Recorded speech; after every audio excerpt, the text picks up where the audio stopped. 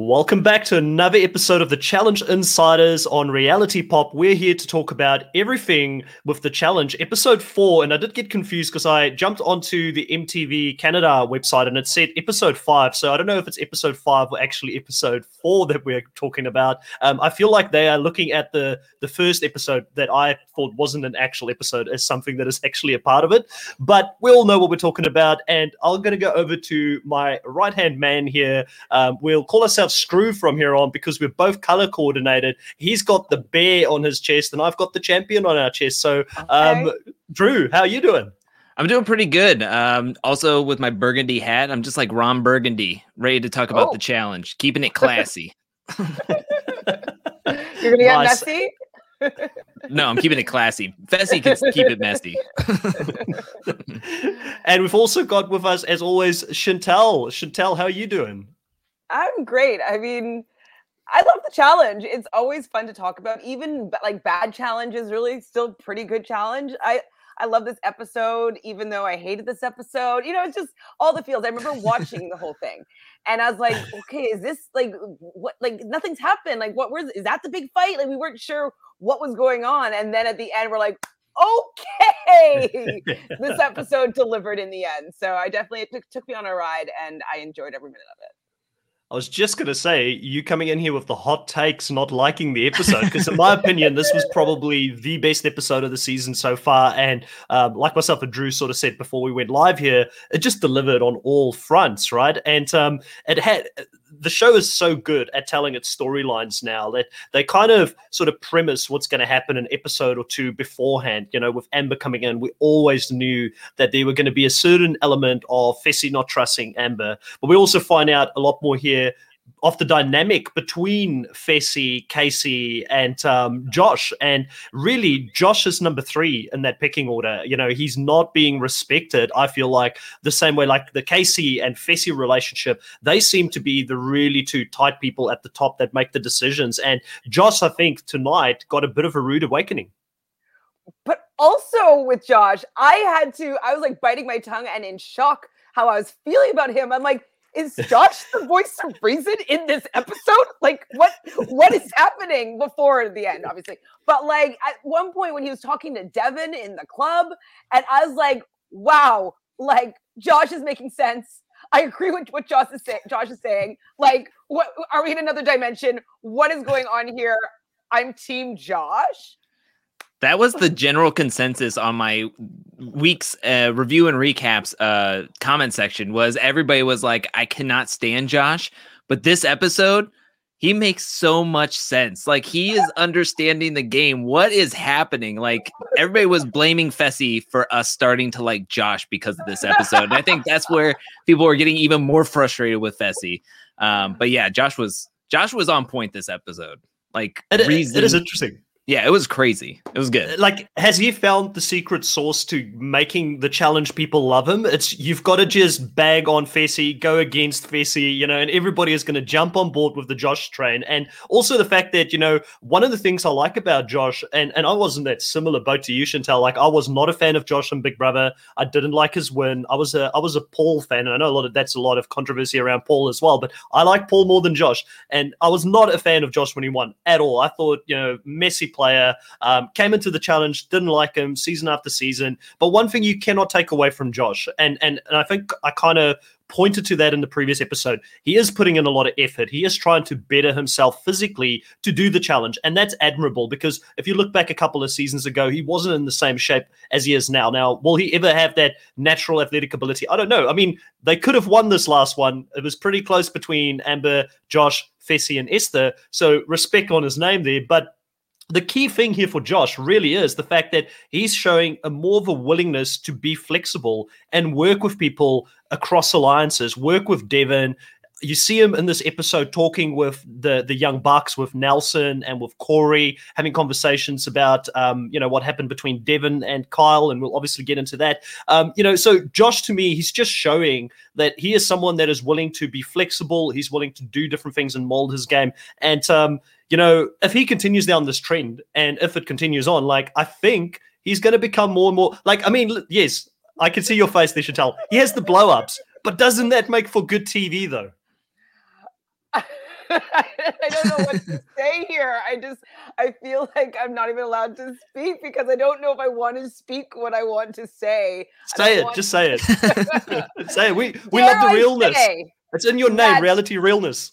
Big Brother Alliance, this most strategic member is Josh, and he's probably the most valuable member of the Big Brother Alliance. Dare I say that? Oh my gosh. Yeah, that's what I feel though. I do think that he's the most strategic. I do feel that he has an understanding for the game.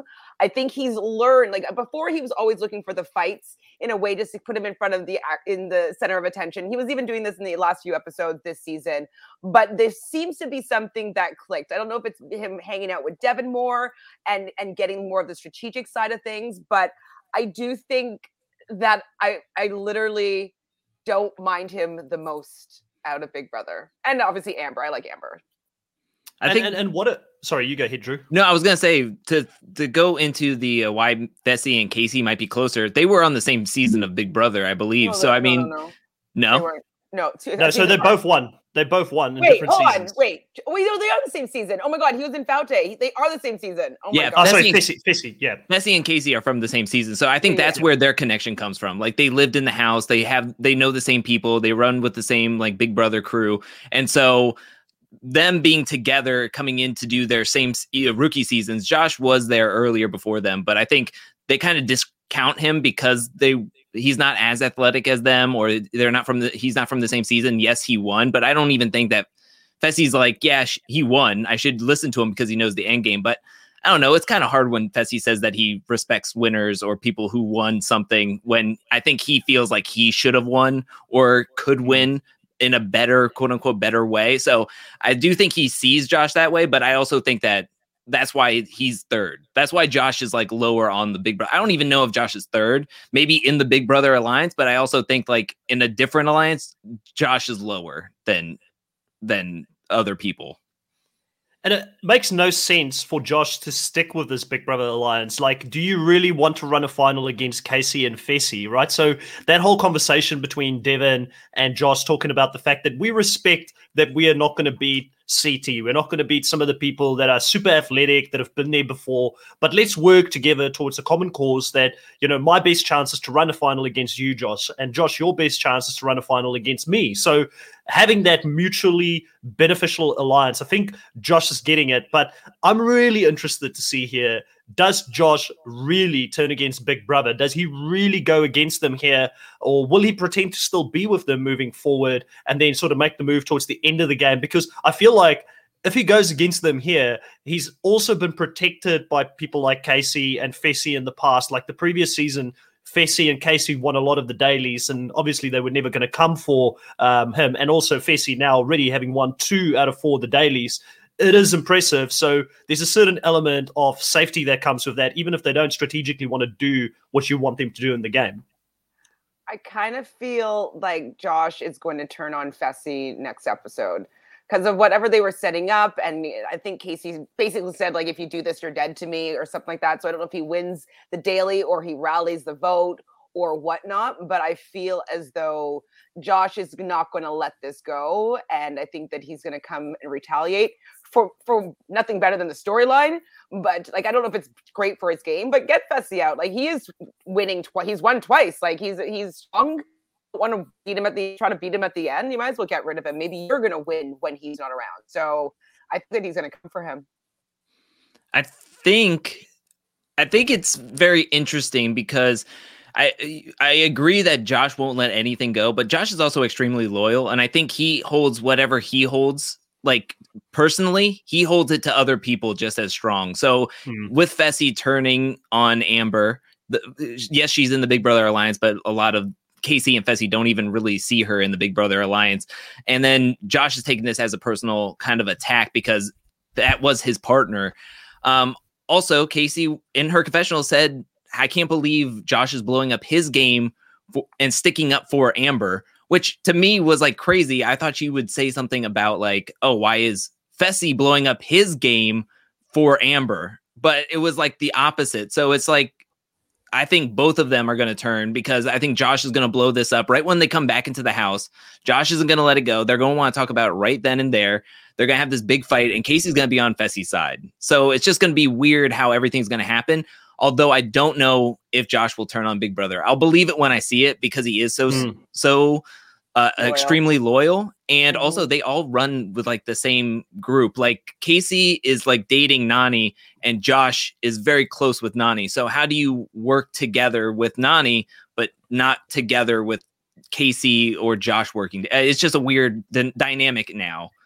Well, maybe Big Casey... Brother Sucks is getting into his veins, into his like parameters. Yeah, because I was wondering, we see Casey in the next on episode saying, if you're kind of like dead to me, or I can't trust you moving forward. Whatever she's saying, we don't see who she's saying that to, and it could also be Amber. It could also be Amber. I mean, Amber could go there, but we have this conversation here. Obviously, Amber, she gets pulled in early in the episode with Casey, and they have a conversation. And Amber feels really positive about this towards the end, thinking she's in a good spot. And I've become, and I've always been a pretty big Amber fan. Like for Chantal will know, I've always said this. I really enjoy Amber. I feel like she's got a good heart, and she keeps getting screwed over by other people. And I just think she's a good person. So I like her, and probably helps that she's good looking on the eye. I want her to stay on the show as long as she can. I have to say though, she looks amazing in her confessional look this episode. I was like, oh, yeah. Wow, like she's already gorgeous, but I was like, took my breath away. I was like, wow, she looks absolutely stunning. So I didn't even cut you off there. Just had to point that out. No, stunning. And also just the way she carries herself for the most part through the show. I mean, when everybody's taking stabs at her, like last season, she was the person that was sort of being disrespected by that Big Brother alliance. And she's the one that's coming into this season almost having to justify the fact that she felt angry about it, which she was completely justified to feel angry about the fact that her alliance was turning their back against her. And the one thing that I find immense satisfaction out of is that she's the only Big Brother player that has won the game. Josh has not won it yet. Fessy hasn't won it yet. Casey hasn't won it yet. And it especially kills all three of those guys that Amber's the person who won it. And, she again here gets screwed by going down. And I was extremely conflicted because I'm a big Michelle fan, obviously a big Survivor fan, and I'm also a big Amber fan. So I don't know if anybody else felt conflicted or if it was just me. I ended up shouting for Amber, I've got to be honest, because I wanted more drama. And I knew that with her coming back, there will be more drama in the house. I 100% was conflicted because I did not want Michelle to go. And Corey, I wanted to see more what they could do. They kind of were dealt kind of a bum deal. Like the whole rookie, having to go in all the time. I get it. So that's typical. But I was hoping that they would be able to last a little bit longer. But so she was we knew that they were going to be down there for sure. And then when it was Amber and like obviously the fireworks that happened before Amber actually went down and the drama, I know we're going to probably talk into depth about like the drama of the Lair elimination. I was rooting for Amber because I just needed to give a big middle finger to that messy Fessy. I just was like, I just needed it not to work. Because, the last episode, it was like his voiceover being like, and that's how you execute a plan. It's like, no, this is how you execute a plan, Fessy. So I just got hit with a huge major deja vu going back to the Casey and Amber talk because it was exactly the same talks that were happening last season. And I know a lot of people were saying on my comment section, like Amber's sort of gullible to think that, like Big Brother is just going to accept her now that she's won. But it's like, this is her second season. She's looking for friends. She's thinking that maybe they are trying to turn a new leaf, but this is kind of like fool me once, shame on me, or shame on you, however that goes. Don't do it again. I mean, she worked well with Big T. Big T's needing some friends. I would like to see Amber go more towards Big T and like get some numbers that way instead of falling back into this Big Brother thing. It's almost like an alliance just because we played on the same show at one point. And I don't think that holds much water to like if you're clicking with somebody and really vibing with somebody, which I think she did with Big T last season, a lot better than anything that Big Brother's been doing or helping her with. I mean, I don't think they helped her at all yet. No. Well, I think the reason why she's like, well, if we can offer each other a little bit of safety and I can be included in the Vets Alliance here, like yeah, I think that she was just doing her best to try to protect herself. It doesn't mean that she would have kept them all safe if she won power, possibly. But I think that she was doing her best just to get a few people that might not say her name. Hopefully, obviously, this didn't work out in her favor, but I think that that's why she was trying to make nice with the Big Brother people, even though she was coming across as very gullible, being like, I believe what Casey's saying. And Casey's like, I don't trust Amber at all. And I'm like, Casey, why don't you trust Amber? Like, you guys screwed Amber over. Why don't you trust her? Like, it makes zero sense. So I wonder if they're projecting, like, if somebody said that in the confessionals last season about me and did all that stuff, I would want revenge. So now they're like, she must want revenge. She's just being polite to our faces, but we have not seen a single proof that Amber is like wanting to take them out at all. So it's just weird. No, I mean, she got convinced by Casey here that she was okay and she was safe. So really, really bad move. And like Dubbo here in the chat says, shouldn't Fessy be worried about Nelly T coming after him instead? Now, obviously, there's the truce at the moment. But in reality, you know, we know that there's a massive split between the veterans and that there is still an element of the Big Brother Alliance. The veterans continue to call them the Big Brother Alliance. So there is the Big Brother versus the challenge veterans as well that will still come after each other at some point. And is this a bit of a miscalculation here by Fessy? I think we kind of already answered that. Amber was never going to come after him. So I do think it's a miscalculation. It may be a little bit early to go after Nelly T, especially if there is still other potential rookies on the board at this stage, because it will just bring that war and sort of bring it a little bit to the forefront a bit faster. I also want to touch on Zicha here in the chat, who says that Fessy had a lot of deals with the rookies going into this one here. And there was that tweet by Amanda as well, where she said there were other reasons why Bettina wasn't sent down in this one, the Lair elimination round, because it does sound like he potentially wanted to get to know her a little bit better, Chantel. I think that they did get to know each other in a bathroom together at least once, is what I heard. I won't share it on here because it could be a spoiler, but I was watching a live that they did yesterday. So Fessy was live with Amanda and they were spilling some tea, and then her freaking phone paused and like I didn't get the full tea of it all. And Michelle kind of popped in at one moment and she may have spilled some tea. I don't know if it's official or not, so I won't share it just because it would be a spoiler if it's true. But Amanda was saying that there was reasons why Bettina was never going to be thrown in, and there's a little bit more than just friendship going on apparently. Interesting. So the other thing here, obviously, we've been talking a lot about Fessy being one of the people that had to make this decision, but there was also that conversation with Esther and Fessy in the club, where Esther sort of said that, she has to look at it a little bit differently because she's a rookie. She doesn't have any of those relationships that Fessy has in the game, because Fessy, he's protected regardless of who he puts down there, but Esther was really worried about who she's going to put down there, and she had to make sure that it's someone that she doesn't have a relationship with so that they don't come back to try and burn her at the end. So what do we think about this move here from Esther to put in someone like an Amber in this situation, and also to put in Yui here? Do we think that it was a good move for her, or do we feel like she wanted to go in a different direction and potentially wanted to put the same people in that they put in last time because there would have been less blood on her hands? Well, the one thing that I wish that Esther had recognized is when she was talking to Fessy, I think they were in the club, and she was saying that she wanted to be protected and she's going to keep people safe. She wants to know that they're not going to send her in. She's still a rookie, even though she's with him. He never gave her any sort of reassurance at all. And if I were her, I'd be like, oh, he doesn't care whether or not I'm his partner or not. And he's not kind of trying to protect me at all. So knowing that, she should have been like, oh wait, he's not going to do anything that is going to benefit me necessarily. He's going to do anything that benefits himself. So I would have sussed out Fessy for like his motives. But then I think it was in the deliberation, she was protecting him, being like, don't say mean things about my partner or something like that. Don't call my partner something. And I was like, what?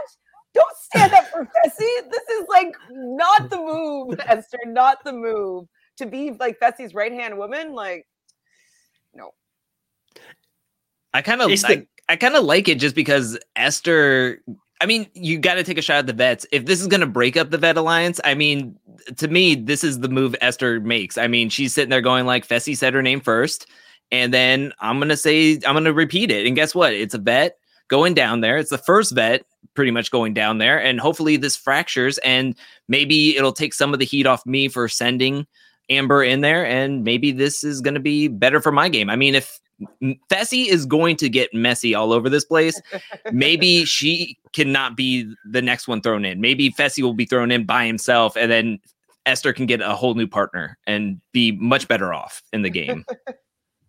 I do feel like Esther has been. I don't know if she watched the previous seasons to see what Fessy was like in his previous season, which was probably him at his worst. But I do think that he has her kind of under a spell at the moment, because she has that one confessional where she says that, you know, Fessy keeps telling her every day how lucky he feels that she chose him and things like that. And obviously Fessy is trying to work really, really hard on his image because he got absolutely slammed after last season. And I do think she is kind of falling for that a little bit, and maybe she does feel a little bit safer with Fessy than what she should. I wouldn't be surprised if they're using the whole Big Brother thing to say you're good with us because she played Big Brother in Nigeria. You know, that's a potential other thing they could use there as well, and she kind of falls under that umbrella. But overall, I've been really enjoying Esther this season. I think she's a very underrated competitor, because yes, you can say Fessy's in that team and Fessy obviously will win a lot of challenges, but you know, a lot of it comes down to her being good and keeping up with Fessy. And in this challenge, you know, we find out that she was part of the top 6%, I believe, of 6,000 people in a valedictorian when she studied law. So undercover, very, very smart person playing this game. And she does seem strategically, like you said, Drew, she seems aware enough to know when to sort of step in, when to sit back, and being someone that's played a Big Brother type of game where there is social politics involved. I do think she's smarter than what a lot of people potentially may think she is. I am worried for her, though, with so many of the rookies falling around her. Who really has her back here at the end game? Like, because Fessy will drop her in a hot minute when he can. And we know Fessy is not going to stay with her all the way until the end and end up playing a final with her. He's definitely going to go and try and find Casey or someone else to run a final with. Oh, absolutely. Like, that's what I was saying. Like, I wish that she recognized that and got that reassurance from the other women that weren't going to be thrown down there. They should have been doing one-on-ones and being like, hey, like, if we don't put you down there, will you make sure that you keep Esther safe if you're trying to choose a rookie to go down in there? So I think it was smart of her to want to do that. But the fact that they just didn't show it, that it didn't happen, I think that's not great for her game. She's had power twice. She's done two things that are not necessarily beneficial for her game. Yes, Amber being gone or Michelle being gone is going to be better just because they're good competitors. But I don't think that she gained any social capital, anything that's going to be helpful for her saving her next week. So I think she's going to have a big target on her back from here on out. I mean, one, being chained up to this giant ball and chain named Fessy, who keeps on just making a mess of everything. But also, she did win 2 out of 4 missions at this point, and she basically was the MVP of this mission, of this episode, because Fessy was just hanging upside down, yelling Morse code into a walkie-talkie, and she was memorizing codes, and she did the right moves too, because she listened to Kyle, which a lot of people shouldn't listen to Kyle, but she listened to Kyle when Kyle said, don't throw it on me. And that ultimately helped them out, because when Kyle had a sabotage, he didn't throw it on Fessy and Esther. So, yeah. I mean, she did the right moves. She knew the Morse code, and she was able to win that while Fessy was just hanging there, yelling Morse code into a walkie-talkie. So she was completely like doing it all on her own, pretty much this episode. So, I mean, very much hats off to her, but yeah, there's a huge target on her back. Sure. On the topic of Dial, let's talk about it. You know, obviously you've got Devin and Kyle. Kyle says that this best friendship of theirs just organically happened because they're both huge dicks and they just sort of gravitated towards each other. Absolutely love that commentary. And, you know, we saw a little bit of them working together in the previous season as well. But quite rightfully, you know, as we all know, Kyle is always going to look out for Kyle. And in the heat of the moment here, he takes out Devin in the challenge. And a massive fight happens right in front of all of the rookies. The rookies are loving it. Priscilla's got her popcorn out. She's observing. You know, everybody thinks this is going to be what's going to happen. The veterans are finally going to come after each other. But both Devin and Kyle, and Devin maybe in the heat of the moment, he went at Kyle a little bit too much in front of everyone there, but he does talk to his man Josh, and like you heard it right, his man Josh, and he calms down a little bit, and they sort of clear the air between them. But there's this massive sort of weakness, a chink in the armor now when it comes to Dial, where the rest of the veterans have seen this, and I do feel like the storyline is being set up that Kyle is going to be thrown in pretty soon, because you've got Nelly T, you've got Corey, Josh, Fessy. Everybody has noticed this now, and there's going to be a target on him. I don't think they'll throw him in from the start, because he is attached to Amanda, and Amanda has got some good sort of links with some of the young bucks and other people in the game.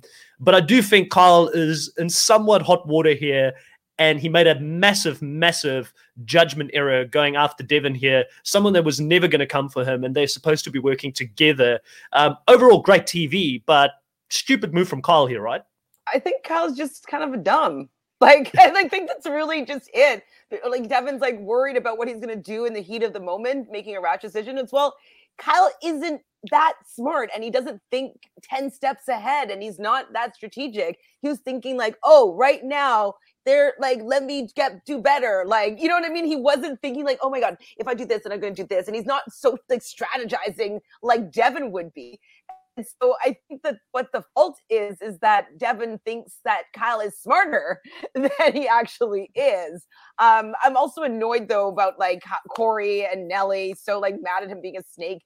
He hasn't really done anything that snaky. He made a mistake in a competition, and he's definitely getting a lot of heat for it. So I don't know why I think they just have to have something to say in confessional, because I don't think it was that big of a deal. I agree that I think it was blown out of proportion. I also think that there is some strategy to why Kyle decided to throw it on Devin, and it's because that we have Aneesa and Logan still in that heat going on, and they already won a mission already. And then you have Fessy and Esther, who already won a mission earlier in the season. And so with Devin as his best friend, thinking that he could smooth over anything if he sabotages Devin and Emmy, who haven't won anything. And honestly, they weren't like in the lead or anything. Like, they didn't have two capsules already opened up. I mean, their whole thing was like, whoever's winning will be fine. Right. Like, just let them win. They weren't in like the biggest lead or whatever. And then Kyle like snipes the winner or something like that. So I think he was trying to hedge his bets, keeps a bridge open, because him and Fessy were not on good terms last season. And we all saw what happened there. So Kyle doesn't want to like destroy that so early in the game in episode 4 and get thrown in because Fessy is like, oh, you sabotaged us that one time or whatever. So I think that was the strategy to it. And yeah, and I think everybody's just having their notebooks open. Everybody's taking notes because they know the Vets truce is going to be over sooner rather than later. So they're getting like hyper focused on like whatever happens. Oh, even if you're close to Kyle or Devin or just like said hi to him once in 56 days, like that's what's going to happen. Like they're just going to be like, oh, Kyle, you're a snake. I'm going to throw you in because that's a reason. I don't have any other reason for anybody else, kind of thing. Yeah, another one of the vets here, similar to Kyle, obviously, is a bit of a storyline developing around him and him being potentially someone that could be in danger here in the near future, sort of gameplay. But if you look at Big T, like she's kind of missing for a big part of this episode, but she does notice that she gets taken out quite early in the challenge as well, and that she potentially isn't as close to Josh and the other vets as she would like to be here. And you guys mentioned that Amber should be working with Big T to a certain degree, but it does feel like Big T doesn't really have many people that will go to bat for her here, which we spoke about it a little bit last week when we talked about the recap. It's really disheartening because it looked like Big T finally found her footing last season and started really working her way in, but she's still not being accepted by this crew, by these veterans over here. And I was wondering about it off air prior to coming online here.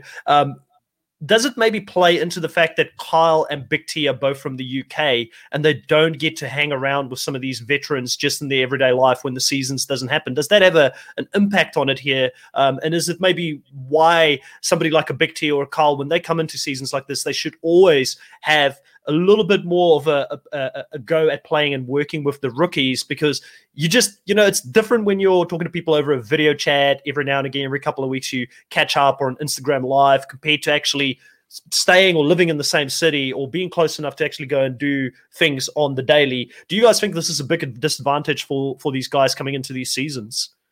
Well, Now that you're pointing it out, to think about it, I'm wondering if it's because they both have British accents.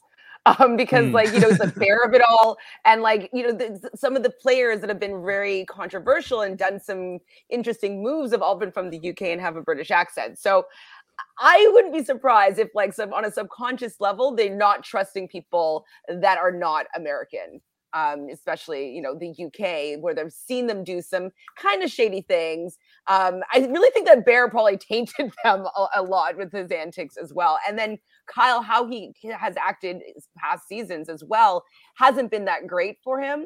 I wouldn't be surprised, though, if they're just like, oh, like, I can't trust these Brits. I think you bring up an interesting point about how it's like they don't get to hang out, because I think there was somebody either in the aftermath or something that was talking about how, or it was in the episode 0 when they were talking about like, oh, all these people that are in here, they've been to like their weddings or their baby showers or been their best man or something to that effect. It's like these people have been friends for years, and you're coming into the game trying to like get your footing and try to wedge yourself into something, but you're never going to be as high up on Corey's like hierarchy than say Nelson, who was there for all of his like baby showers and like there for every birthday or just being there on a daily basis. But I also think that last season really hurt Big T's chances coming into this season, being with so many rookies and them being international as well. I think a lot of the rookies being international kind of hinders Kyle and Big T, because that's how they're going to view them. And then also, I think both of them just get underrated a lot because they're not the most physically fit or anything to that effect. I think they're always looked at as like, say, last season with Big T, and coming down to the stretch, Big T and Kyle were the ones that everybody had their eyes on, wanting to throw them into the elimination because, oh, that's the easy win. That's who I want to go up against. So I know I have a spot later down in the game. So I think that's always going to be a factor, that they're just going to keep on being looked at as either smaller or not as muscular as, say, like a Nelson or Corey, where people don't want to go up against them because it could be a hall brawl and get absolutely rocked by them being hulkish and doing their Nelly T boot camps. So don't even get me started about that Nelly T boot camp, Drew. Chris, did you see what genius was a part of our social media? Did you see it, Chris? No, I didn't. No, at all. Okay, share it, Drew. You have to share it because it was in your story, right? So, or is it actually on your Instagram? It's on my IGTV, whatever. That was like my first one, but I did like an infomercial for the Nelly T Bootcamp DVD series. Did you show me the come grab the girls? Come to daddy's, and it's just hey. There's a bit of that cringiness in the beginning of this episode again from Nelly T, just talking about Bernard coming back into the house. And I also wanted to touch on, while we're talking about some of the international and sort of the American way of doing things and the cultural differences and potentially the disadvantage that comes with that. We obviously had Berna here in this episode really struggling to communicate with her partner because she doesn't say dot and she doesn't say dash and dots or something like that. She says noughts and stripes or something like that. It was like this whole way of just communicating that's a little bit different. So the language barrier differently, I think this season even more so when you've got non-English speaking countries that compete in the challenge, you're seeing it a little bit more. I don't mind it at all. I love the fact that the show's become very international, but it's interesting because some of these players, they're competing in a game, and we've seen this before with Nam coming in, where English isn't his first language, so sometimes he struggles to express himself properly, and that puts a massive target on you and a bit of a disadvantage. And it's one of the reasons why I feel like if we get really good international players like a Jenny West, bring her back, make the playing field a little bit more equal, bring a champion back, give Kyle and Big T someone there that they can work with, that they're close with as well, to even the playing fields a little bit. But obviously they've got the reasons for why they're doing what they're doing on the show. I did want to talk, Chantel, sorry, you look like you want to say something about that. I was going to just say, what happened? Where's CT? Why isn't he protecting Big T at all? Or having some sort of conversation with her or giving her some strategy advice. I'm just wondering why he's so removed from helping her at all in the game. I find that to be quite surprising that it seems like he's completely like, we're not friends. I'm not talking to you. I'm not helping you, kind of casting her aside. And I'm wondering what's going on there. It's a good observation, and I do think that last season things got pretty heated between them at one point. Maybe, and we don't know this. It's all sort of rumor innuendo. Maybe Big T had a bit more feelings towards CT than what we even thought, and there might have been some things happening behind the scenes afterwards, conversations happening where CT felt like he doesn't want to give her the wrong impression or want to come into the season, and he's going to, because that's typically what guys do. Speaking as a guy, is like if they feel like a girl's coming after them and they don't have that same feelings towards them, they kind of distance themselves in most cases more from that person instead of sort of being in that uncomfortable situation or giving the girl the wrong impression. Guys are not great at communicating, so like surprise, so they'll probably rather distance themselves. So it could be an element of that, and obviously we don't know this, but I'm just sort of, because I've noticed this as well, Chantel. He's really been distanced from her this season, and it really feels like she's got no one. Well, speaking to your point there, I'm wondering if it's because he got back together with his wife. I don't think he was with her necessarily last season, at least during the filming. So maybe that was a little bit of an open door. I always thought that Big T had a little bit of a crush on CT. And so maybe that's why that dynamic worked so well. But maybe, his wife doesn't really love the challenge. I'm sure she loves like the fact that he's won $500,000. But she doesn't like his friends, and she doesn't like who he is on the challenge. And so maybe this was a sort of agreement that he had to make, is like no flirting, like no like having any girls that have a crush on you. Maybe that was a stipulation for him to come on this season. Oh wow! So he wins $500,000 and suddenly she's back with him afterwards. Surprise! I don't know the timing. Okay, I don't know. I mean, I'm holding out hope that they are having conversations, because CT is not being shown at all. Like, he is staying way far out. I feel kind of bad for Burnham, because I don't even think he's actually trying in these missions. I think he just doesn't want to like put a target on his back, and I think he doesn't want to make moves. I think he would rather just stay in the background. And we did get to see him a little bit with Huey in this episode, but I would hope that they're having off-camera conversations, that he is being a friend, but we're not seeing much of him because he's just not as messy as some of the other players that are in this game at the moment. Well, and he's smart enough to be like, I'm just going to take a step back until it's final 8, and then I'll go in and I'll win everything, get to the final and win the game. So I think that he just knows how to play. Yeah, so Dan agrees with you. Dan agrees with you here and says that CT will probably be a target if he does stand up for Big T at this stage. And then Sam asks, how is Turbo and Burner connected? They both played in Survivor Turkey, and that's how they know each other, I believe. And then he also says, bring back Turbo. I'm a big fan of Turbo. Anytime anybody says bring back Turbo, I'm always on board. But I do think that he may or may not have been banned from the show because of what happened with what was his name? Jordan. There we go. I had a mind blank there for a second. I like Jordan as well. It's a shame that it got to that point, but I think that what production may have realized is that somebody that is as highly trained as Turbo in martial arts, like the guys are like, you think of Chuck Norris, he is like the Turkey Chuck Norris, like this guy can kill you, and I think that probably production, they had a lot of people that season sort of getting him off Jordan and trying to prevent him from killing Jordan there. And Jordan, fearless, absolute fearless to go after a guy such as Turbo. Turbo is a different beast. I hope he comes back. I hope that they can find a way. But I also sort of am aware that Turbo is playing in some sort of movie at the moment. He's become a bit of a movie star over in Europe now. So I think he might be just too big for the show, actually, to come back, to be honest, which is a shame. Okay. Good on him, right? Good on him. But Chantel, I wanted to, while we're on the subject of Big T, sort of rolling back to that, you're the romance specialist here on the panel. I was going to bring this up right now. I was like, before we leave Big T, that's really what I was going to interject. We're in sync. We've been doing this for a while now. We're in sync. Yes. Oh my God. Obviously, I'm obsessed with that duo. I really hope that there is a love connection going on. A couple episodes, you saw them dancing together in one of the club scenes, and I was like, I see you guys in the corner there kind of grinding it out. So I'm loving their flirtations that's going on. I think that it's good for Big T to feel a little bit good. I don't think she feels great about being in this game this time around. The last season she was with CT and she had him motivating her the whole time and getting some wins, and people were really championing for her. And so in this season, everybody just hates her and doesn't want to include her.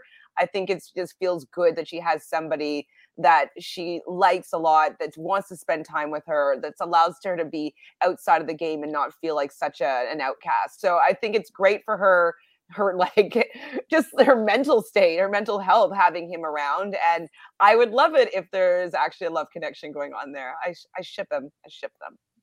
Yeah, it sounded like it was all about the personalities, as they said, and just them gelling well together. And I find Big T's flirting just endearing. Like, she doesn't have a filter, doesn't look like she's subtle about it at all. And I just love Big T. So anything that Big T does on screen, it normally brings a smile to my face. And she's just such a positive person. So I really hope that something does come from that for both of them. But we do know that a lot of the times with these romances, it kind of just lasts for one season, and then next season they come back and it's not a thing. So let's talk about the other love connections here on this episode as well. Since we're on the topic, obviously we see Amber also getting close to is it I keep forgetting Jeremiah. Jeremiah.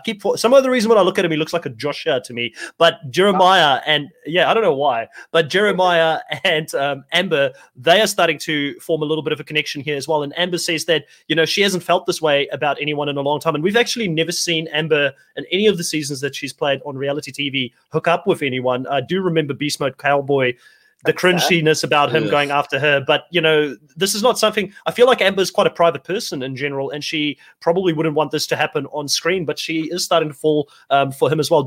Obviously, that's one of the other ones. And then the continued thing that's happening here between Ashley and Nelly T plays out in this episode as well, which was really funny to watch as well. Well, and you're missing the last and Michelle and Emmanuel.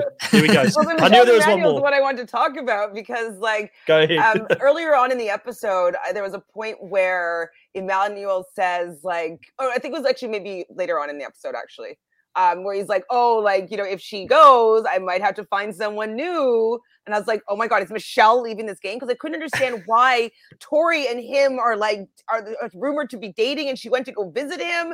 And I'm like, no, I want Emmanuel and Michelle together. Like, what's happening? And so when he said that, I'm like, oh my God, Michelle is actually going to be going home, and that's going to leave the door wide open for Tori to come in and snag Emmanuel. So that was one thing that was saddened me about this episode.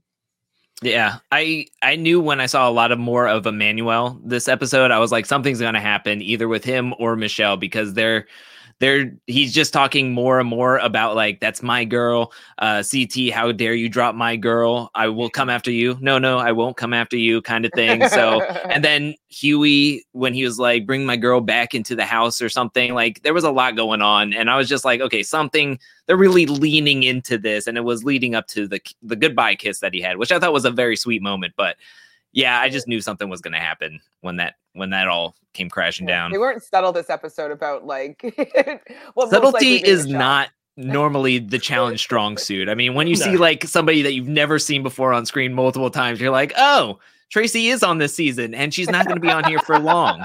So also, let's talk about the actual challenge for this episode, because we've spoken around it quite a bit. We obviously know Josh and Amber does pretty well. We know that Fessy and Esther ultimately wins this. But what did you guys think of this challenge? The one they had to hang under this big structure. They had to go and do the Morse codes. Obviously, Huey has his freak out moment, and we haven't spoken too much about him, and we'll get into Huey as well. And they have to decipher these Morse codes, and then they've got a partner that runs up and has to come back down and unlock the codes. And then the first to get 3 will ultimately win, and they get to eliminate another pair as they unlock these codes, one after the other. For me personally, I thought this was one of the best challenges so far this season. With the cave and swimming out, it sometimes can be a little bit hard to follow who's doing what, because different people are competing. I don't always like it when you've got different 2 groups competing against each other. I like seeing all of them on the course at the same time, so you get a better visual representation of who's actually doing well. It's easier to follow as a viewer. And I thought, just the whole look of this challenge, being suspended so high up in the air, being able to sabotage other people and pull them out of the game, it's a classic, but it still is a goodie. And I really, really like how they put this challenge together, and also really happy that no one actually, decided not to do it, and everybody actually got into it, even though Huey was sort of in 2 minds about it. Well, I didn't find it very easy to follow because, like, I was like, well, who's in the lead? I don't know who's in the lead. How's Kyle supposed to know who's in the lead? I just couldn't tell. Like, oh, you don't know if they have two done? Like, I don't know. Anyways, for me, it was hard to follow who was doing better, and so I couldn't really get my own opinion exactly of like if what Kyle did was terribly wrong. And so yeah, like I thought it was an interesting challenge. I liked the elements of it. I just didn't think that it played for me that well on TV because I like seeing who's in the lead and how much are they in the lead by. And I didn't fully even understand when you take the Morse code, like, was it a color coded bomb that they were getting the number for to go? Anyways, it wasn't for me completely clear. I thought it was, I'm on the fence with it. I mean, it was, I think the thought process behind it was good. I thought it had a lot of good elements, but I think together it just was like, I don't know, it was kind of weird. And the sabotage really played into the vets' hands, being able to just easily, like, Coriel and Michelle needed to win this to stay out, and they just had no shot of winning this. Also, like, Coriel was having a malfunction with his harness or something. Like, he couldn't move as well as everybody else. So, I mean, I just felt like there wasn't a great chance for everybody to have a shot to win this with the sabotage element. I love the sabotage element, but can it happen a little bit later down into the season when everybody's at each other's throats rather than episode? It kind of reminds me of I Spy from last season. It happened so early that everybody was just like, okay, I don't know who to sabotage. Like, everybody has a clear decision because everybody is on the same page right now. So it's like, okay, well, we'll all just want each other to win in our heat too, because they don't have the rookie team. And if you do have them, just take them out and then you're good. Like, it just seemed like it was a little bit too early to have it, but I thought it had some good elements to it. I'm looking forward to next episodes, as that one looks way more intense and it looks a lot more exciting. I don't remember what that one was. That's where the wall with the puzzle pieces, and they have to go under the barbed wire, and they have the safe and everything. Like, and then Gabo's like freaking out, and there's an ambulance coming in. I mean, it looks like it's going to be very intense. Yeah. And I mean, you bring up a valid point here, Drew, with the vets sort of gaming the whole system. And obviously having people come and play the show year after year or season after season, they're very well aware of the different dynamics within the game and what they can do strategy-wise. And one of the things that, again, we sort of mentioned it last week, and I'll mention it again, the vets have already worked out the theme this season. They normally work it out pretty quickly. And I do feel like the producers really struggle to keep one up on them. And TJ always tries to like say, expect the unexpected, and he tries to like almost like he still can throw something in there. But we really see them here at the end of the game again working very well together. The vets, when Amber needs to choose a partner, Joss kind of knows she's not going to come back to him. Mouths off, listen, choose Devin, and CT also points to Devin, because I do think Amber probably for a split second thought, why don't I go back to the person who helped me win last season? CT would be a good partner for me in the game, but that would have put the biggest target on her and CT in the game so early on as a previous duo who've won the show. And they do choose Devin here smartly, because that means that Gabo and Emmy now is going to be the only rookie partnership going forward. So again, the vets are a couple of steps ahead. They know how to game the system. They know how to pick individual players and put them in and pair them together in a way that it makes sense for them long term to stay safe. So really, really impressive stuff here from Amber, Josh, and CT, I thought, at the end of the episode. Yeah, no, I really, I thought that it was very smart of them, like how they reconfigured everything. I didn't think that they all had it in them to like figure out what to do there. Leaving a rookie team available to be targeted is great. But with these new rules of this game, it doesn't fully matter if you don't trust the person that's in the agency. And so I'm wondering if Amber is still going to be feeling like, ooh, I can't trust the people in the agency because they literally just turned on me. So I think it was smart. Yes. Like you'll have like, I believe what's Bettina and Huey are together now. Like Emmy, I believe. Emmy. And yeah. Who cares? Like they'll go in. It's fine. I mean, Emmy, I'm endeared to her, but like I don't need her in the game. Huey, I might be over his antics. I don't know. He's okay. He's funny sometimes, and then sometimes he's a little. We've got to talk about Huey getting into the challenge and being more concerned about trash talking Michelle and Coriel than actually doing the challenge with his partner. I thought it was hilarious, to be honest, to see him trash talk while being in the middle of a challenge. And CT saying he's got the attention span of a 5-year-old or a 6-year-old. And Amber, we do know that sometimes can struggle to stay focused in challenges as well. She spoke about that in the previous season, but her being the person who actually has to keep him grounded and focused throughout the challenge, and obviously being the person that's experienced. But I get why you think you're over Yui's antics. I'm still here for it. I still find it hilarious. I still find the fighting between him and Ashley hilarious. And ultimately, I was happy for him that he won here. But I also like Coriel, and I did feel for Corey at the end when he went out and he said that he kind of did to Yui that society has done to him always, and it kind of hit him afterwards where he felt really down about that. And obviously it sounds like him and Yui, I actually did watch the aftermath before coming onto the podcast this week. I actually had time to watch it. It sounds like they've squashed things as well, even though they had a little bit of bickering even in the aftermath. It was quite funny to watch. But overall, I'm still here for Yui. But I forgot, who did Yui end up with here at the end of the episode? I forgot. Nany. Right. Nany. Good choice. Good for him. Like, that was actually what the biggest surprise was. Like, wow, like you could recognize that Nany is in the perfect position.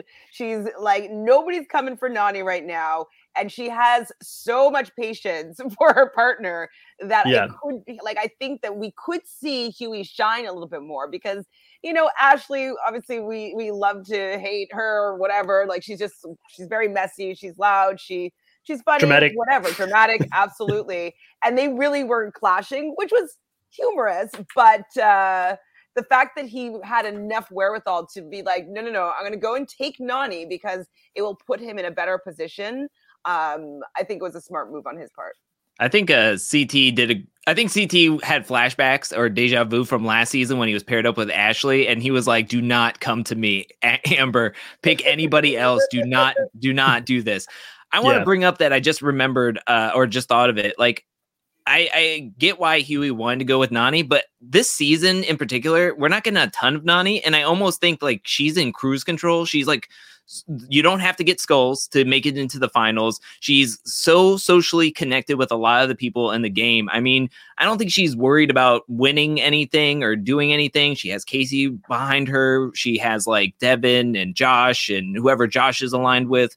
Fessie's cool with her and CT's fine. I almost think like Huey going with her, I don't even know if she's going to fight with him to do anything because it's just like, I want to win. It'll be cool to win, to have some power, but I mean, I really don't have to win. I don't think I'm going to be the one being thrown into elimination anytime soon kind of thing.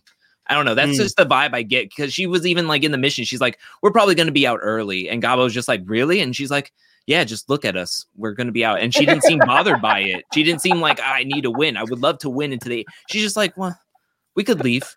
I mean, we could end up not winning this and that's fine. Well, we'll just do whatever.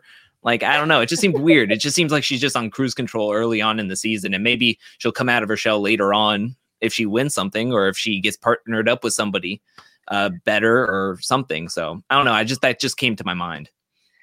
Now I want to throw out there. We've seen Amber 3 times in eliminations now, and she's won 3 in a row. Is she becoming an undercover? Shouldn't be because she's a champion, but is she becoming a bit of a threat going into these eliminations and potentially sort of winning them when she goes down there? And I know, Chantel, you're a little bit low on that. Also, want us to think about this. I asked the question at the beginning of the live. I put a poll up to say, who's going to last longer in the game? Will it be Amber or Fessy? And we've had 17 votes so far placed, and surprise, surprise, Amber's coming up with 94% of people thinking that she will I'll put last an Amber Fessy. in there, an Amber as well, so maybe 95%. Yep. So Chantel, what's your thoughts here on Amber's performances in eliminations? I mean, I thought that this particular one, she was still a little bit frantic, and if you watch the aftermath, she does.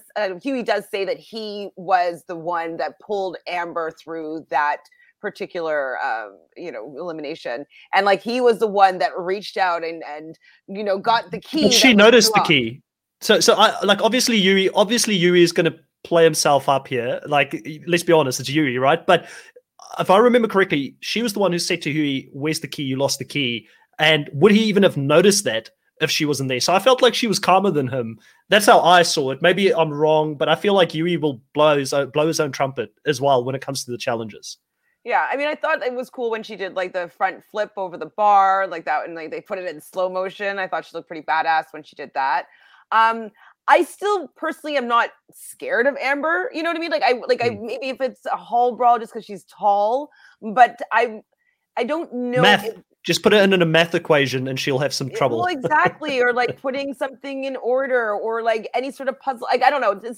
She's happened to have two things that she's won at. Like one was a hall brawl or two were hall brawls and one was this.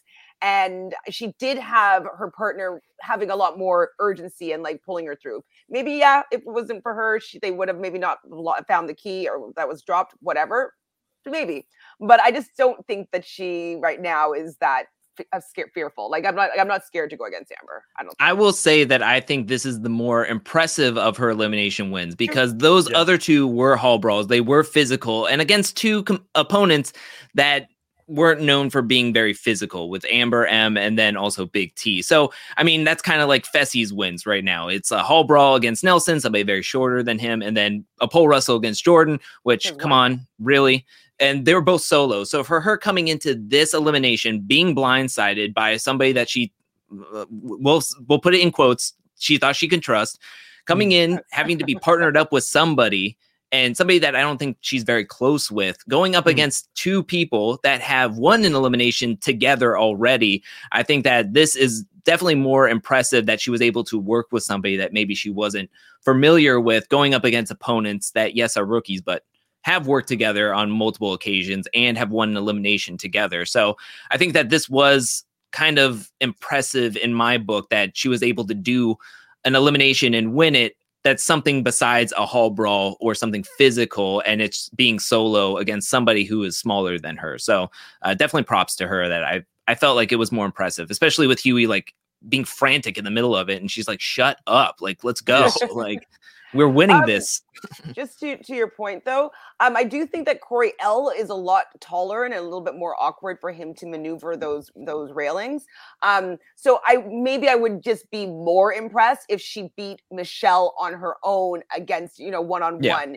I might have, been like, wow, like, I can't believe she did that. So I think that the combination, like, yes, like, absolutely. She went down there. She was like flustered, angry, like, that could have definitely discombobulated her. Totally, she was able to channel that in and really focus and pull out the win. Yes, that's pretty admirable and awesome. And I was really rooting for it to happen. So, like, yeah. I'm Team Amber. I just don't know if she's like some like unbeatable beast. No. Everybody's able to be beaten. Yeah. Yeah. I mean, even the best have lost. And so, if you're going to take your shot against a vet and you see this, why are you so fixated on a reigning champ as Amber? Why not throw in CT against somebody he's never worked with? Because that looks complicated and crazy and looks like a complete carnival game to me. Like, I don't know what's going to happen, but maybe if I throw the biggest dude in here that's so awkward, like it could be awkward for him to just maneuver around. If you're going to take a shot and ruin your chance with the Vet Alliance, shoot your shot and taking the shot at the biggest buck in the game. So I don't know. I just thought that was a wasted move. Yeah, exactly. I mean, a lot of fans coming into this sort of said that, at least with Fessy making this big move, he makes a little bit of entertainment. It's entertaining TV. He's not afraid to play his own game and he takes the big shot, which is fair. But is Amber really the big shot here? Like, no. Who is really Fessy's biggest competition to winning at the end? And it is, you're quite right, CT. So why don't you look at CT and throw him in there with someone that he's never worked with before, someone that you think won't do well, having to maneuver through all of that? It is a bit difficult because when you look at the coming back, probably, but I mean, if you look at the rookies this season, the rookie girls in general, when I think about it, they look pretty fit. That there's not too many of them that I don't know if they would have been able to maneuver that obstacle course. Like, who would be the rookie that you would throw in there? Maybe someone that don't see it coming, someone that's never been down there, like a Priscilla. Obviously, some shots were fired at Priscilla here, and also at who was the other person? Bettina, who never actually went into any elimination before, but she does look still pretty fit. Like, I've got a feeling still with Priscilla, I still very much have my eyes on that girl. I think she's gonna make some waves. We're gonna see some stuff, because why is the edit focusing on her at key points and giving her the opportunity to speak if she isn't going to sort of do better than what we probably think later on in the game? It's kind of similar to like how Amber was edited in last season. In the beginning, she wasn't really involved in any of the main stuff that was happening, but we still got to check in with Amber every now and again. And the same thing is happening here with Priscilla. I feel like we're going to see more of her as the game continues. Bettina is pretty quiet, I guess, at this point. But I mean, in general, I've been pretty impressed by the rookie girls. I think that they're pretty decent. I think all the rookies have been pretty good. They brought a lot to the table. You know that I was not like super excited in the beginning about like, who are these people? I haven't seen their shows, and they've a lot, maybe want to get to know them and want to see a little bit more what they have to offer. So I definitely think that casting did a pretty good job with bringing in some rookies that are rootable, that are willing to play, that they're willing to get a little bit messy.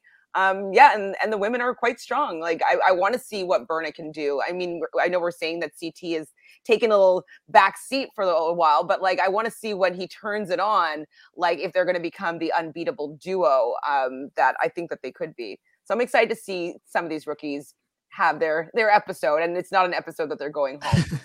To answer your question though, I would have thrown in CT and Bettina. I mean, I don't think they are very close in the house. We haven't seen either one talk to the camera. Though.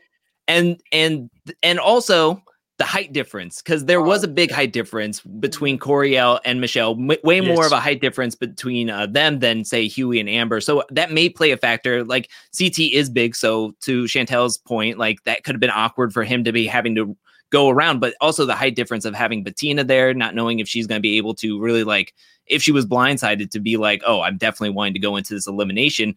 I think that's who you throw into this elimination. If you want to take your shot at somebody and hoping to get CT out, I think that's your best opportunity right here, is putting him in this pipe maze with Bettina. But you can see that it's something janky. You know how he's always like so worried about these janky competitions. Yes. Like this looks janky. This is where you throw in somebody that's usually good at anything physical, because you don't know who's going to win these ones. Absolutely. Yeah, this is the carnival game. This is the carnival game. The throw it up there and see who wins kind of thing.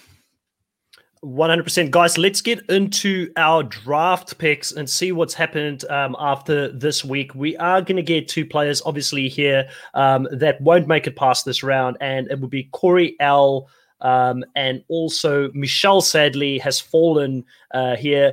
What did we think of Coriel and Michelle in this specific challenge? Do we think we see them again? Obviously, TJ at the end there talks to them and he says that, he wasn't impressed by Coriel, that the ladies were pretty gracious in either defeat or victory, but Coriel and Yui, I don't blame Coriel. If somebody came into my face like that, I don't know if I would have stayed calm. I felt like it was more of a bad thing for Yui to sort of go out there and challenge Coriel in such a way. So I don't blame him for reacting in the way that he did, but maybe it was a lot worse than what we thought, because it sounds like they came really close to blows, and, we had security down there pretty quickly. And I guess Coriel is a big guy. If he hits you, you're going to feel it, right? So, but do we think that we see both of these guys coming back in the future? I personally think they both will be back at some point. I don't know if they'll come back in the same season, but I'd be happy to have either one of them back next season.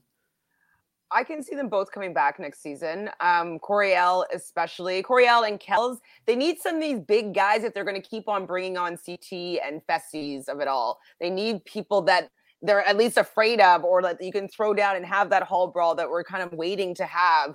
And so I do see them as big guys that seem to want to play this game and that are willing to go up against Fessy. Like they're not intimidated or scared by him. So I see Coriel definitely coming back.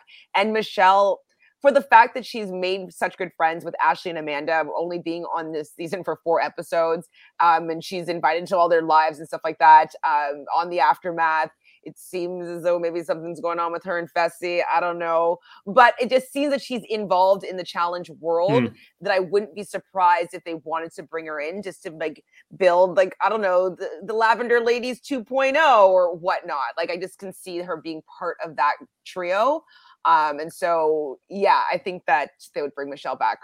100%. Also, Devin said that she's going to win the challenge season 50. So she's going to have to continue to come back to win the challenge season 50, right?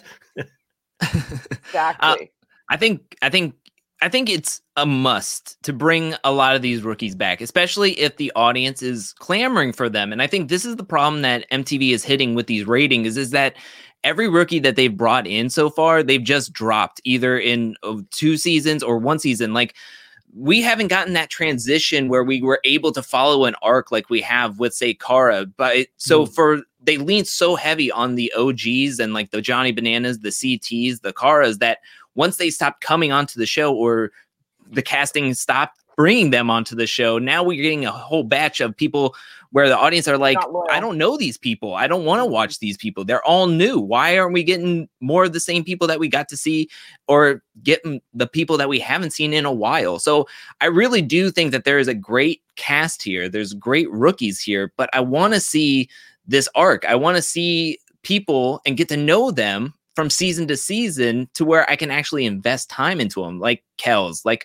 Michaela, Tatcha, Coriel, and Michelle. I think they're all great and they have potential. I want to see them come back for more, so that way we can see the dynamic either between them or between everybody else that's in this season, so we can actually like get to actually have some investment with them. And then when they're brought back, we're like, yes, I'm wanting to watch these people play, instead of being like, I'm going to take the season off, or I'm going to catch it whenever I catch it. I'll catch it 3 weeks later when I can binge 3 episodes and kind of get to the gist of everything. True.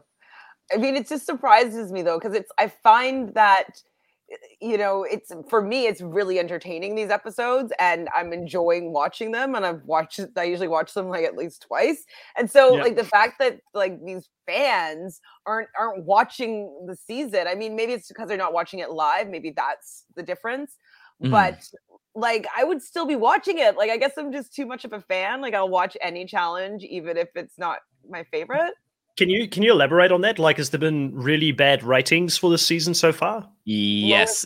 This episode was the lowest ever, I think. Oh, really? Right? The last episode last week, episode 3 was the lowest, and then I think this one outdid it, and now it's the lowest. But they aren't catching it live, and I've seen that with my views on my videos. Like, I'll get hits, and then they won't be as high as, like, say, the past couple of seasons. But as the week goes by, I'll get steadily grows as the weeks go on. So it'll even out, but it's just them catching it, audience members catching it at a later time instead of catching it right then and there. Maybe they're watching Big Brother or a different show. I know that's another thing too. A lot of people are worried about, like, well, a lot of people are very excited about Survivor coming back, as am I, but that's another Wednesday show that's going to be plopped right in the middle of the challenge. And if people aren't going to watch, they're going to prioritize something, and it's going to probably be Survivor for some and then the challenge for others. I think one of the, like, obviously I agree with you, Drew. I personally love seeing the arcs of different players play out. Like, for instance, Nelly T and Corey are 2 players that we saw come in as the young bucks who've now become like the more senior people there, the people that you love. I really enjoyed the scene where Devin and Carl were talking about, you know, Corey does it for his kids every time and for his family, but Carl is like, I'm a dad now as well, you know, so Carl's become a dad, so he's also doing it for his kids. Like, I do enjoy seeing the arcs and seeing certain players come back time after time. But you're right, we've had some great young new talent come in, people who have won the show that have not even come back, like a Jenny West, for instance, which I'm going to continue to put out there. Shame on the producers for not bringing Amber in as a default this season. Shame on them for that, right? But they do a lot of other things really, really well. Like, I feel like the production value of the show, the camera work has just gotten better and better over the seasons. The challenges continue to be extremely innovative. Like, maybe last season I was a little bit low on it because they did rinse and repeat quite a few challenges down in the arena, but also think that they were trying to figure out how to do things in a COVID, not to put everything back to COVID, but probably in a COVID world, certain things were harder for them to work out, and it was the first time they had to do something in a bubble, so maybe that limited them a little bit. But there's a lot of things. The way they edit shows, I mean, having Corey next to Bettina talking about how Bettina is going to do the ... dash, and, you know, Corey saying, no, he doesn't get it. Like, they are so good at creating an entertaining TV show. So, like, I feel like they've got the recipe for something successful here. They've just got to work on the arcs, and maybe it's a good time now to look at Battle of the Seasons, and let's bring some shows in. Let's bring, like, if you're going to do a Big Brother and a Survivor, bring a Survivor season in, bring a Big Brother season in. I would love to see Survivor Millennials versus Gen X being represented as a group. just putting it out there. It doesn't have to be millennials versus Gen X. Big Brother 19, one of the challenge seasons or one of the real world seasons or something like that. Just, maybe it's a sense of doing that and bringing more fans to the show because they will watch it for that. Like Michelle being on the show, I think was a good thing. I would have imagined there's a lot of fans in Survivor that love Michelle that would have watched the show this season for the first time just because Michelle is on there. So I still think it's a good strategy to tap into some of these other shows, but you have to consistently keep with them. And also a really, really bad thing here is I really think that the producers, they think that any bad press is good press. So they continue to bring someone like Fessy back. But I don't think there's a lot of people the guy's trying this season. I don't want to just bag Fessy the whole time, but there's a lot of people who just don't like him. So the fact that they're seeing Fessy and Casey and Josh continuing to return, I really think is not a good thing for them. And people might just be like, "No, I'm not here for it for a third season in a row. I don't want to watch this." My mom doesn't want to watch Fessy and Josh. She's like, I don't know. I don't know if I want to watch this season. I don't want to see them again. But one thing just popped into my head about the whole ratings thing. Well, with the fact that half the cast is international and they can't watch it live. Yeah. So they're bringing they're spending all their social capital, bringing in all these people with huge followings in Africa and huge followings in the UK. And it doesn't actually translate into US ratings. And so that's something that should be taken into consideration as well. Half the cast is literally not American. Yeah, that's a very, very good point. And I do agree that I think this season is, despite the ratings, I think the season is doing its thing. And I actually think that it has a lot of good points to it. I'm not saying that I actually am thinking that I'm actually having more fun with this season than say the last couple of seasons. Yeah. But it's just that though. It's not grabbing the people. And I think maybe they need to go back to the drawing board. Let's not go leaning heavy into the spy theme. Let's not call the house headquarters. Let's not call TJ a handler or everything doesn't need to be a bomb. Let's go hang out at the house and do a battle of the X's where you're just running up and down with some beach balls or whatever and dunking them in and you're not trying to run into each other. Let's go back to what worked. And maybe you'll grab some of the older fans of the challenge that maybe are now just catching it casually when there's nothing on a Sunday night and you watch everything on Hallmark. I mean, that's what I'm just kind of throwing out there. 100%. Now, guys, I do want to sort of finish this off here with looking. Normally, we do our power rankings towards the end of the day, but I kind of want to focus and flip it around. Who do we think are the people that are most in danger? Now, obviously, Gabbo and Emmy is off the table. They'll be an automatic house vote. We would assume. We might come back next week and something different happens, but I very much doubt it. Poor Gabbo. So who outside of Gabbo and Emmy, poor Gabbo being a deer in headlights here, who do we think, if we had to look at the people outside of them, who are most in danger potentially of going in, and who's the vet that potentially is most in danger at this point of going in as well? Because there has been one vet thrown in there. I wouldn't be surprised if we saw a combination of a vet and a rookie landing in the lair next episode as well. What if it's just they're going to go for a Kyle and a Big T? Call them out. Yeah, it's possible. That storyline has been told for a while now, so I very much could see something like that happening. I think as a duo, Big T and Jeremiah, I think, could be on the hot seat. I mean, Big T's name has already come out. Amber has been in once. I wouldn't be surprised if she got said again. Maybe Berna, because she's also been seen. She's seen an elimination as well, so I think she could be also in danger. Emmanuel has also been brought up, but I don't think with him being with Casey, and if Casey likes him and Casey has a lot of friends in the house, I don't think he's going to be really targeted anytime soon, especially if they like their duo. So I would say Gabbo and Emmy, of course, and then maybe Berna, Amber, and Big T as being nervous. I know Jeremiah has already been sent into the elimination, so I think Big T and Jeremiah would be the duo. And probably a Kyle. I mean, they talked about him enough this episode that he's probably going to be sent in, and Huey. I would think those two are the guys that are on everybody. Huey definitely is in the hot seat. He did. Yeah, definitely. I mean, I like him, but I don't you know what I mean? He's Huey. I'm sure I'd like him in real life. By episode 4, I'm kind of like, it's like that song that you keep on listening to over and over again, or it's like stuck in your car, and it's like, oh, you like the song at the beginning, and now it's on like a downward spiral, where you're like, okay, it's the same song, I get it. I mean, but maybe it'll upturn if he lasts longer. I don't know. Yeah, I mean, I agree with all of you guys. I was very surprised that Ed wasn't mentioned as someone that is a potential threat. Like, if you were to throw Gabbo down there, would you throw Ed against Gabbo, two big physical guys to take each other out potentially in a challenge such as that? So, I mean, because remember, I don't think Ed is going to be the house vote, but he could still be one of those individual rookies that gets selected to go down there. So that potentially could be someone on the board.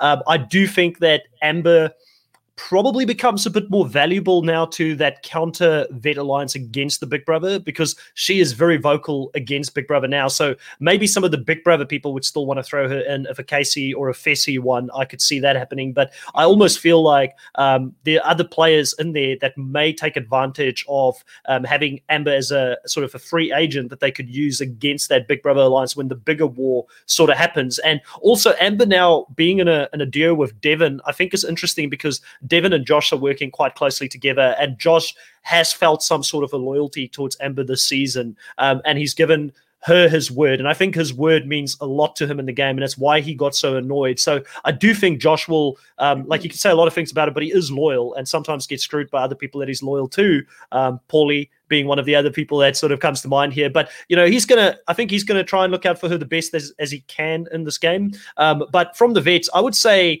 Fessy could find himself in hot water pretty soon as well, because he was the first person who made a move against the vet. And I am sure Nelly is, you know, taking a note from or page from Emmy's book, and he's creating his own hit list here in regards to who he wants to vote out, and that he is very, very high on that list as well. For people that are safe, I think it's pretty much everybody that we've got in our top teams, right? I don't think we're going to see a C tier, Ashley, a big tier. I feel like Amanda's pretty good. Corey and Casey, I don't see any of those top 6 players that we've chosen going anywhere anytime soon, right? No. I would add in my little third in Devin. I mean, he seems really tight, especially getting picked for his 3rd time. So if I could just toot my own horn, Devin. My next three are probably... with his speedo, with his skull speedo that he had. And Devin is someone I feel like now that players such as Wes and Bananas have sort of moved on, they're really banking on Devin to take that role as someone that's going to continue to come back time after time again. He's good in confessionals. He's good at the strategy in the game. You know, I remember a couple of seasons ago, people said that Devin was a poor man's Wes, but I do think that he's now beaten Wes, out in an actual elimination round. So I do think that good choice, and he's again shown that flexibility, the willingness to work with people that he was against in the previous season. Also here, Dolores is saying, watch out for CT. He is playing slow and low. And that is kind of what CT does every single season. And then he just gets to that point where people forget about him. I don't know how it works consistently. And then he bloody wins the show. I want him to do it again just because it's like, guys, like, figure this out. Like, his game is pretty transparent, but I want to see him win again. That'd be hilarious. Gabbo's got a fan here, and Dan, and he says that he hopes that Gabbo doesn't go home next episode. I've actually really enjoyed Gabbo so far as well. His naivety and the patting on the head of Nani, it's really funny to watch. And I want him to be wrong about the popcorn muscles. I want that to be something where he goes down there and he actually proves a few people and himself wrong. Well, hopefully it's not like a physical one, because I think they made a power team of Emmy and Gabbo. Like, they are both physical players. So, I mean, whoever they send in against them, like, pray it's not a pole wrestle or anything like that. My gosh. Yeah. Also here, Christina says that Corey is a good shot at coming back. He actually got an aftermath. Kels didn't. And I think that, again, I could say it's the distance thing, or maybe Kels wasn't that interested after leaving the show. But I do hope that they bring Kels back, because I like both of them, but I really feel like Kels has got very much potential to come back and do extremely well. And you guys correct me if I'm wrong, because I know my knowledge, my history of the challenge isn't as accurate always. But Bananas, his first season, wasn't he one of the first people out in that first season as well? Yeah. So, and he became Yeah, and he came back and became a mainstay, and obviously have won more than anybody else. So, just because you're someone that goes out early, over a decade ago, though. Yeah. I don't know if Kara he was has the 10 same years until he's. Kara was the same. Yeah. And Evelyn. yeah. Mhm. Rogan. Rogan went out like second or something like First, that. If I remember, he went out First. on He the Rock of went to Gibraltar. the pre-purge. And then Yeah. you could say Josh did too. Josh went out first, And then he came back, because. and we haven't gotten rid of him yet. Dolores says that. Though, sorry. Dolores said here that if gosh, Gabbo's got to go because he didn't even know who the handler was after watching the season 2 or 5 times. I thought that was really funny, to be honest. And also, by the way, we didn't talk about this, but TJ getting out his phone when the fight was happening, just not giving them any attention, and then having to shout at them to shut up and get back to it. I felt for TJ. He sometimes must feel like he's like a kindergarten teacher being out there with these players, especially when Josh was playing. I think that because he's a vet, right? And so do you notice all the vets are just like, let these young kids have their fights. We're just gonna just stay in the background. So he's kind of doing the same thing. Okay, these new kids are want to fight. Let me just text for a bit, and then okay, let's get this back to on track. So yeah, I think that he doesn't really have time anymore for these antics. He's too old. Ashley stopping Josh, most iconic moment of the episode. That was quite funny to see, especially, because Ashley can pop off as well. So to calm somebody that's popping off, really, really funny to see. Guys, I think that's it. I think we talked about everything, unless there's anything else that you guys wanted to bring up that you feel like we missed in this episode. What a great episode, and looking forward to the rest of the season. Well, speaking of Ashley, I thought it was hilarious when she was just do not pick me. Yeah, that was great. Oh my gosh, don't even pretend you want to be partners with him anymore. She's no. So now at least she's in a vet duo, which is great. And the other thing that we didn't really talk about was I thought it was great how Corey L went and talked to Fessy, and he was trying to be listen, we know we're going to be the houseboat. We know we're going in there, at least allow us to have who we want. And I thought that was really good. He was at least thinking for his, what would be best for him, best odds for him to potentially win with Michelle so that they both come out victorious. So I liked seeing that some action was being taken. If they were going to be going down, not that they were lying down, they're well, if we're going to go down there, how about we make a deal about this? You give us what we want, and we're not going to be coming for you. We're not going to be mad at you. And I thought that was smart of them, even though it didn't pan out in the end. It was a good effort. Yeah. And also speaking on that, Corey L mentioned in the aftermath that he actually tried to do some rookie moves and try to be hey, let's work to throw Kyle and Amanda in. Who's with me?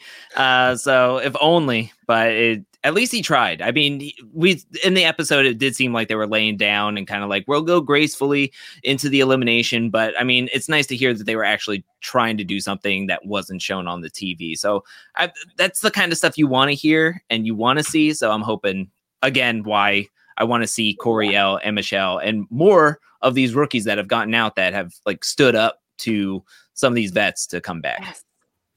Loved it. All right, guys, what's happening over in the next week on your channels? Drew, I'll get to you first on the Angel Cake channel. What do you have coming up? I have a video. Infomercials. Yeah, almost, maybe. I have a video coming out this Tuesday. It's a fun one.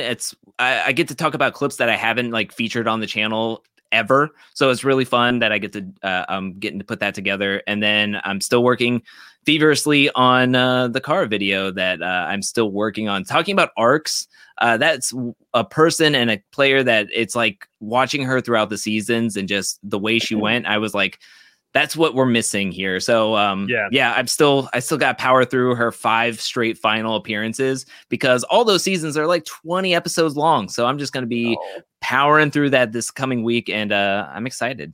But yeah, that's what I have planned.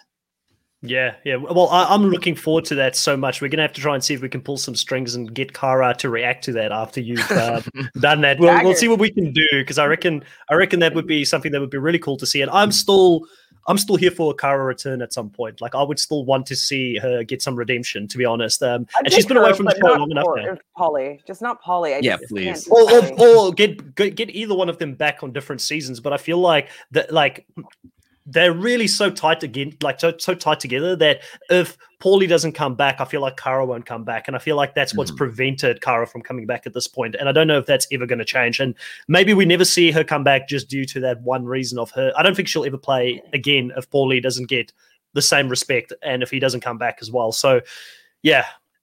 It's sad, but I think that's where we're at. There was a rumor that she had retired, and then she said, like, no, that's not true. So I don't know why she would be like, no, that's not true, if like there was stipulations around whether she was going to come back, and it's only if Paulie can come back. And I don't think that Paulie is allowed back. I feel like he's done some things that's given him a big X with the network. So I mean, I don't mind Cara coming back, but I can't take Paulie. I can't. What did Paul? Do you know what Paulie did? Do you know what the rumors are around that? Well, one rumor originally was that he didn't pass the psych test, and then I think there was a lot of threats that were happening over like drug messaging and stuff.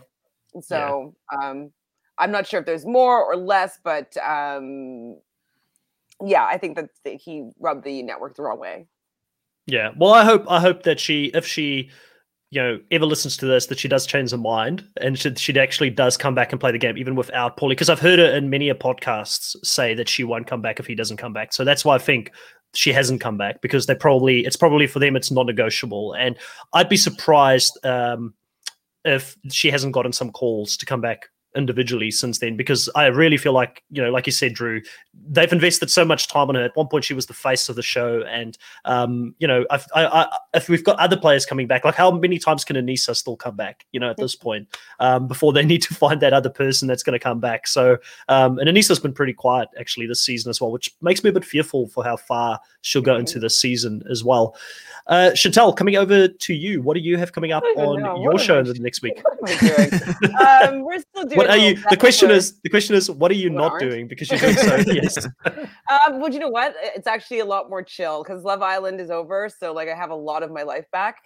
So Bachelor in Paradise, couple days a week. Tanya and I will talk about that. Obviously here with you guys on Fridays, Saturdays. I talked to Sarah from Nerdtainment about Survivor South Africa. Have not seen this episode yet. Going to watch it right after this. Don't spoil me. And is that it? And I'm going to be doing the live feed updates with Taryn tomorrow in the morning. Oh, so that's about it. Great to be a part-timer then. So on Reality Pop, I will be back. I don't even want to do the time conversion right now, but 10 a.m. South African time, or converted to 6 p.m. Australian Eastern Standard Time. Don't know what it is in Eastern Standard Time in America. So many different time zones, but catch it afterwards. If you can't watch it live, I'll be doing the next recap for Survivor South Africa, Immunity Island, and I will have a former runner-up of Survivor South Africa, as well as my guest Amanda Hoosen will be the guest tonight. Sadly, no Riley, so it'll be me and Amanda holding the fort on this recap, and then we will have on Sunday the latest Evicted Castaways exit interview. That was a great one as well, and we will then move into next week on Wednesday to do Australian Survivor, the final week of Australian Survivor, leading into next weekend. It will be the finale of Australian Survivor as well. Both Australian Survivor and Survivor South Africa kind of ending here around the same time, even though Australian Survivor started so much later because they do the 3 episodes a week. And then after that, I'll predominantly be yours, guys. I'll just be on the challenge recaps. Really looking forward to being a part-timer as well. We'll be doing this again Friday next week at the same time, 8 p.m. Eastern Standard Time over in America. It's been great talking to you guys. We've had a great live crowd again here. A lot of great questions being asked. Great to see you guys so active in the chat. And we'll catch you next time. Goodbye.